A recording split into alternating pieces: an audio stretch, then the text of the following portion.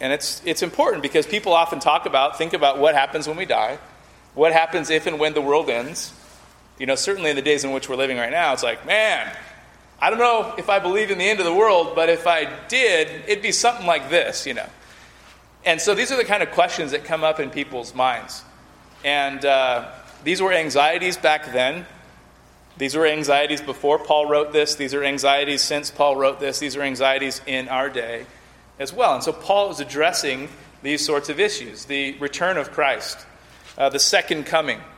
And this is the event at the end of time when Jesus returns to the earth and, listen, ushers in the eternal state, the new heavens and the new earth, where righteousness alone will dwell forever and ever and ever. And that's what we're looking for as Christians. That's what we're hoping for. That's what we're waiting for.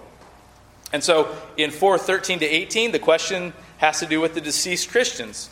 When Jesus returns, and what's happened? What about them when Jesus comes back at the second coming? And then 5:1 to 11 has to do with the fate of living Christians at the time of the return. Same eschatological event, different perspectives. The perspective of the believing dead, the perspective of the believer that still is alive, walking around on planet Earth. And I want to say this again. I said it last week, but I think it's so important for us to understand that our lives are shaped, molded by what we truly believe about the future. If we believe that we die and we're worm food, how are you going to live? If we believe that we die and basically everybody goes to heaven except the really bad people, how are you going to live? Everybody goes to heaven. Except for like Stalin and, Hitler, stuff like that. But everybody else pretty good. And everybody else goes to heaven. And so, just be a good person and you make it. Like that's the fundamental view of people in our country. That's foundation. I would start there if I was assuming anybody's beliefs, walking up to them, talking to them cold. That's what I would assume. I think there's an increasing number of people that would say, I don't believe in heaven and hell. I don't believe in God. I don't believe in these different things. There's an increasing number of those. But I think for the most part, people believe in heaven and hell. People believe there's a God, and people believe they're going to be just fine. And so we as biblical Christians, we as people who hold to this word and believe, as members of this church, right? We affirm that this is the Word of God. And we affirm that what is said in here is inerrant, infallible, authoritative, and we, not perfectly, but we're seeking to the best of our ability, live our lives under the authority of this book, of this Word. And what it says in passages like this and other passages should shape and mold the way that we live today in light of what's coming. The problem is sometimes we believe other things more than we believe these things. We really do. And it shows, it shows in the way that we live. This is so important. You know that what you truly believe will be seen in the way that you live. You can say something until you're blue in the face, but what you truly believe will be seen in the way that you live your life. By the way you spend your time, by the way you spend your money, by the things you say, by the things you do. And what's interesting to me is that Paul absolutely sees these ideas on eschatology and the end times events as being crucial to help mold and shape the way that we live in the present time. And perhaps I've been doing a lot of reading this last week that's not here, but I think that Paul has a really interesting view that we can spend more time thinking about He talks about the Lord being, at the door. He talks about the Lord being at hand, right? These sorts of things. Like, his expectation was that it could happen at any moment. There's great discussion as he talks about those, we who are alive and remain until the coming of the Lord. People say, well, did he think that he was going to be alive when Jesus came back? I don't think he ruled it out. I don't think he was absolutely pressing that point. But I don't think he ruled it out. I think he thought in 70 or 30, 50, whatever, whenever he died. I don't know exactly when he died. But I think he thought that he could see the Lord return. And I think every one of us should think that we could see the Lord return. And by the way, I grew up in Calvary, and we had all kinds of charts and all kinds of different things. And in order for the Lord to return at the end of time and usher in the new heavens and the new earth, separate the sheep and the goats, etc., final judgment, there's a whole bunch of stuff that still has to happen. But the way I read the Bible, the way from an amillennial perspective, from a reformed amillennial perspective, there's nothing that needs to happen. Nothing. There's not one thing. Like, Jesus could come back, Paul talks about in 1 Corinthians 15, in the twinkling of an eye. Not a blink of an eye, a twinkling of an eye, which is even faster. Which means, do you understand this? The next time you blink, Jesus could be standing in your sight. Like, every time you blink. I mean, do you have that kind of expectation? It could be right.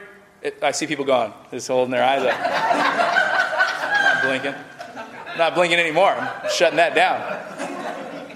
But that's the kind of language. He could come at any moment. People go to Calvary. It's like, the next thing on God's prophetic calendar is the rapture of the church. And the church is taken out, and all these tribulation, the 7-year tribulation, 3.5-year midpoint, the Antichrist is revealed, and it's 3.5 years of the Great Tribulation. The first 3 years are really good, kind of, and treaties and all this. No. The next event on God's prophetic calendar is the end of the present reality. That should shape the way that we live today. Somebody was asked, I think it was John Wesley, if the Lord was going to, if you knew that Charles Wesley, John Wesley, one of the Wesleys, if you knew the Lord was going to come today, how would you live? And he said, I'd live the same way I'm living today. I'd do the same things. I don't know, somebody asked Luther, if you knew the Lord was coming today, he said, I'd go plant a tree. I don't know, maybe he's into trees or something like that. I don't know. But his point was, I'd continue to do the same thing I'm doing today. And we need to know, if the Lord were coming tonight, could we say that we'd continue to be living in light of standing before King Jesus? That we'd go ahead and continue to live the way we're living right now? That's a good question to ask. Are we ready for that? Are we ready to stand before King Jesus? And so, verse 13, he says, we don't want you to be uninformed, brothers, about those who are asleep. Right? Those are the believers that have gone home to be with the Lord. Paul says in Philippians 1, as he's awaiting to hear back from Caesar, he's on trial for his faith, and he's writing to the Philippians, and he says, I don't know what I would choose. And he says there, to depart and be with Christ is far better. Okay? Philippians 1.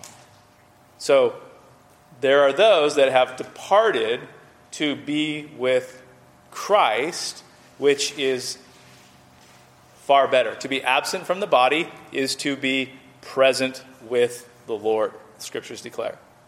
So your last breath here is your first breath here. Or your last breath here, you take your next breath in the Lord's presence. In that intermediate, we call it the intermediate state. And so Paul says, I don't want you to be uninformed, ignorant, brothers, about those who are asleep, so that you may not grieve as others who have no hope. And we talked about this last week, but just to repeat it briefly, that they talked about in that culture sleep Death being a type of sleep, but there was no waking from that death. There was no coming back, and so there was a sense of hopelessness. Why? Because we're separated forever. It's over. It's done. And they were hopeless. And Paul says, it's good, we talked about this last time, it's good to grieve. We should grieve. It's healthy to grieve and mourn and weep and do whatever we need to do. But we don't do these things apart from hope as Christians. That's one of the greatest things about being Christians. Why? Why can we have hope? Because in verse 14, we believe that Jesus died and rose again. We have hope for our loved ones who have gone home to be with the Lord, who have died in faith because Jesus died and rose again. And because he died and rose again, that means that we will live forever. That means that we will die and rise again. Because he was the first fruits of the resurrection, and we are united, connected to him through faith. So, Jesus came, took our humanity. God gave him a body and a soul. He lived for 33 years. He obeyed the law, earned the blessings, and then died on the cross and took our curses, the ones that we deserved, so that we could be blessed, to be granted the blessings of eternal life that have begun now, by the way, and last forever.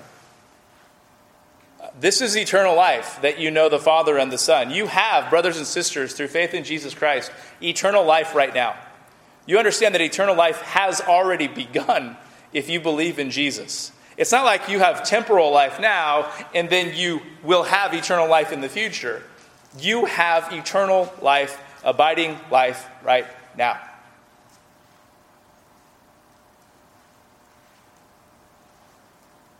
And you'll live forever.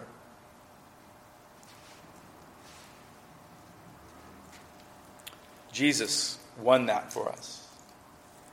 And Jesus came and he lived the life that we couldn't live, that we needed to live. He died the death that we deserved to die, taking the infinite wrath of an almighty, holy God upon himself, and he quenched it.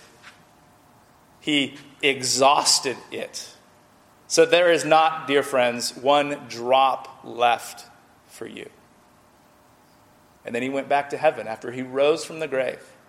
He went back to heaven and he sits at the Father's right hand right now, ruling and reigning right now over all things. And this is so important. So the amillennial perspective is the position I hold. I would say it's the position that most people have held down through the generations. And just because it's the position that's held doesn't mean it's necessarily the right position. But as I grew up again in Calvary, I was taught that the dispensational premillennial view was the only serious view. And, we were the only ones that took our Bibles seriously. And everybody else just kind of messes around and allegorizes. That was the kind of language they would use. You allegorize or whatever. But then I came to find out that the views that are held by Calvary, which, by the way, are the broadly held views in our country, which most people, if they've thought about eschatology at all, believe these views, that these views are only a couple of hundred years old. And so for 1,800 years of church history, this pre-tribulation rapture and the 7-year period of time where all these things happen, and then a 1,000-year literal reign of Christ on the earth as he rules from Jerusalem, these are new things. These are new. For 1,800 years, they weren't held. They weren't believed. And so the amillennial perspective says this: Jesus rules and reigns right now. And I would say, and most, if not almost all Reformed people would say, that the millennium is right now. We're in the millennium. The 1,000 years is just a big number for a big period of time, an indefinite period of time between the first coming of the Lord and the second coming of the Lord. We're not looking for some millennium in the future.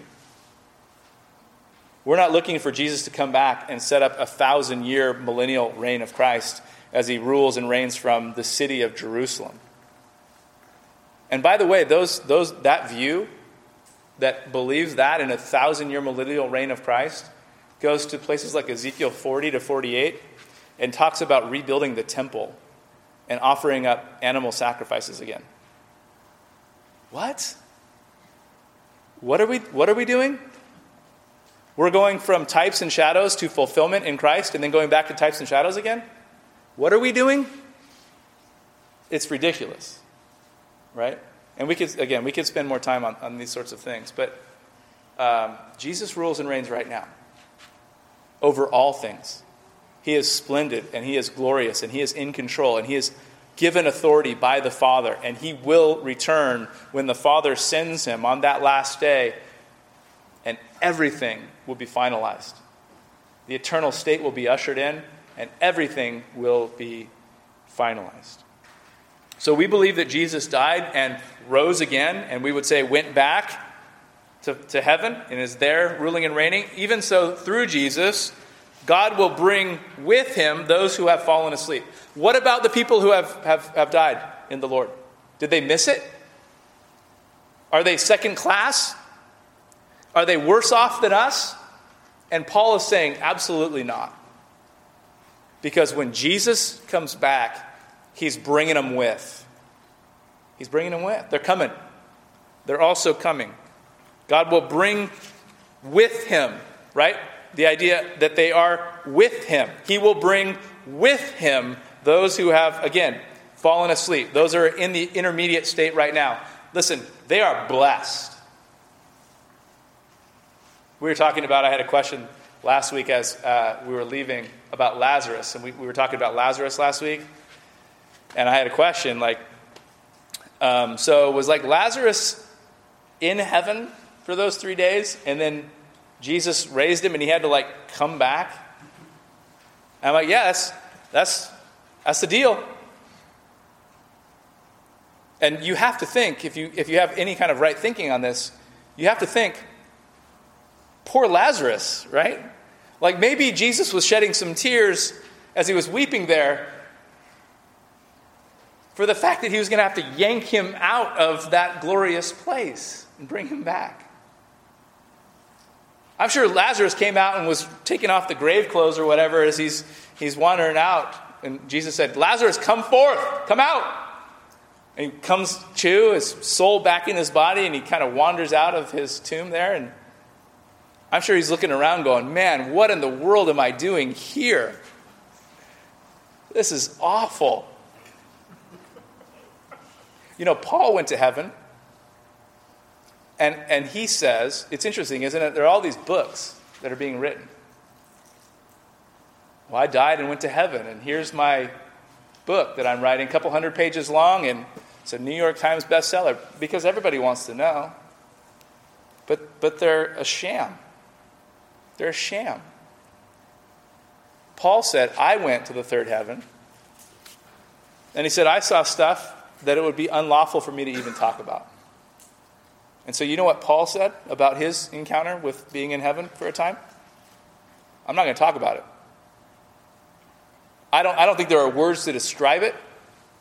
I don't think you'd get it. If I had the words, you wouldn't get it. I'm not going to say anything about it. So it's glorious now for our loved ones, our friends that know the Lord, that are with the Lord. It's glorious. They are with the Lord. They are in the Lord's presence. They are enjoying him. And when the Lord returns, they come with.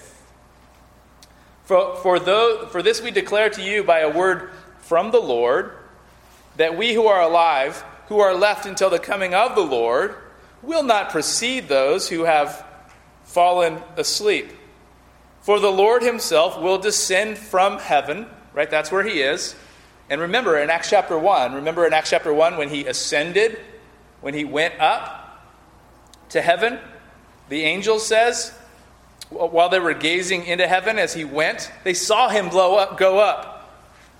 And, by the way, let me just read this. Acts 1:8. You will receive power when the Holy Spirit has come upon you, And the result will be that you'll be my witnesses in Jerusalem, Judea, Samaria, to the ends of the earth. Right? Key organizing verse for all of the book of Acts, Acts 1:8. And when he had said these things, Jesus said that to his disciples, the apostles, as they were looking on, he was lifted up, and a cloud took him out of their sight. A cloud. Was that a cumulus cloud? Or what's the other kind? What? Nimbus. Nimbus? I thought he was calling me names.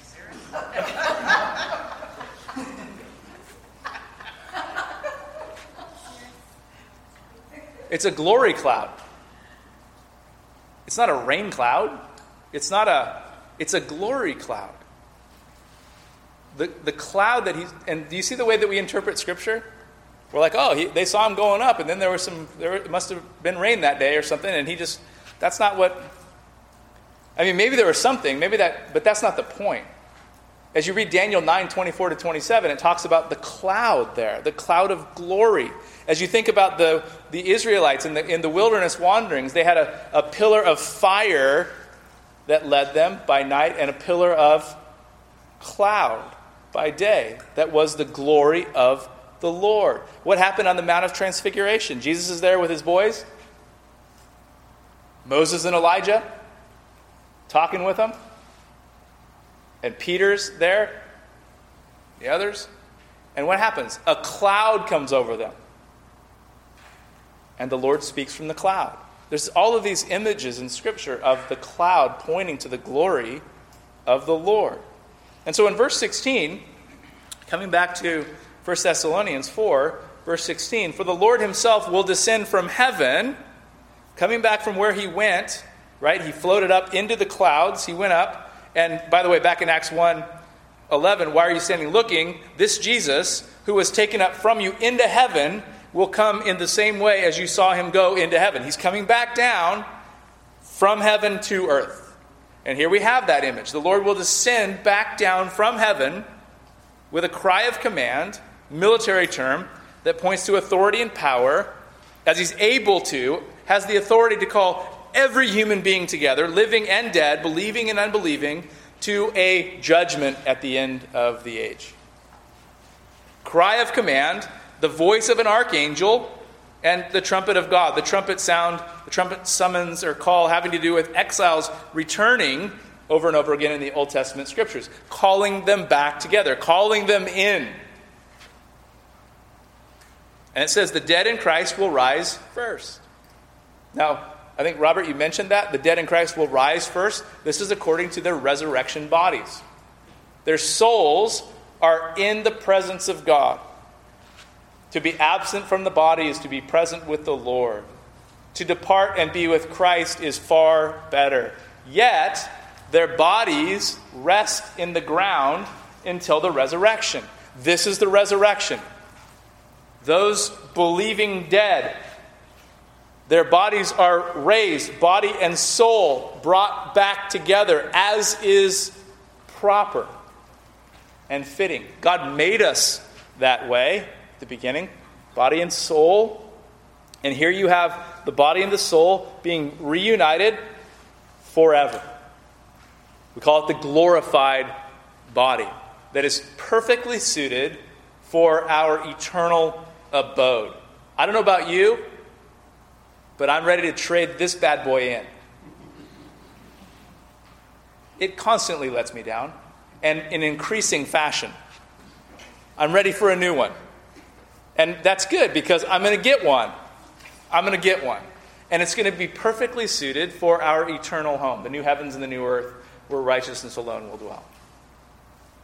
And so the Lord himself will descend with a cry of command, with the voice of an archangel, with the trumpet of God, and the dead in Christ will rise first. And then we who are alive, if he came tonight, right? We who are alive, who are left, will be caught up. There it is. There's the rapture, friends. Raptus, right? That's where we get the rapture from. Latin. Caught up together with them. before I go any further, sometimes Reformed folks will say there is no rapture. No, there is a rapture. There absolutely is a rapture. It's in the Bible. There's a rapture. It's just the timing of the rapture. The rapture takes place when Jesus returns. So, in the imagery here, Jesus comes back with those that have died in him already. He brings them back down, and as he's coming, in some way, shape, or form, those that are remaining, but, those that are remaining will be called up, snatched up to meet the Lord in the clouds. Right? There's that language again of the clouds. The glory. And the beautiful thing that's going on here, we so often sensationalize these things. The greatest thing that we read here is that those believing dead that are resurrected, given the resurrection bodies, and those who are alive that are still walking around who are left, when they're caught up into the clouds to meet the Lord in the air, the best part about all of this is that, and so we will always be with the Lord. That's the best thing. They're already with the Lord. We're now going to be with the Lord if he comes in our lifetime when we're still walking around. And all believers for all time will be with the Lord in glorified bodies forevermore. And we will be with one another. That is the most important thing that Paul is teaching here. And we get all into all the other stuff, and I get it. It's important to understand these different things.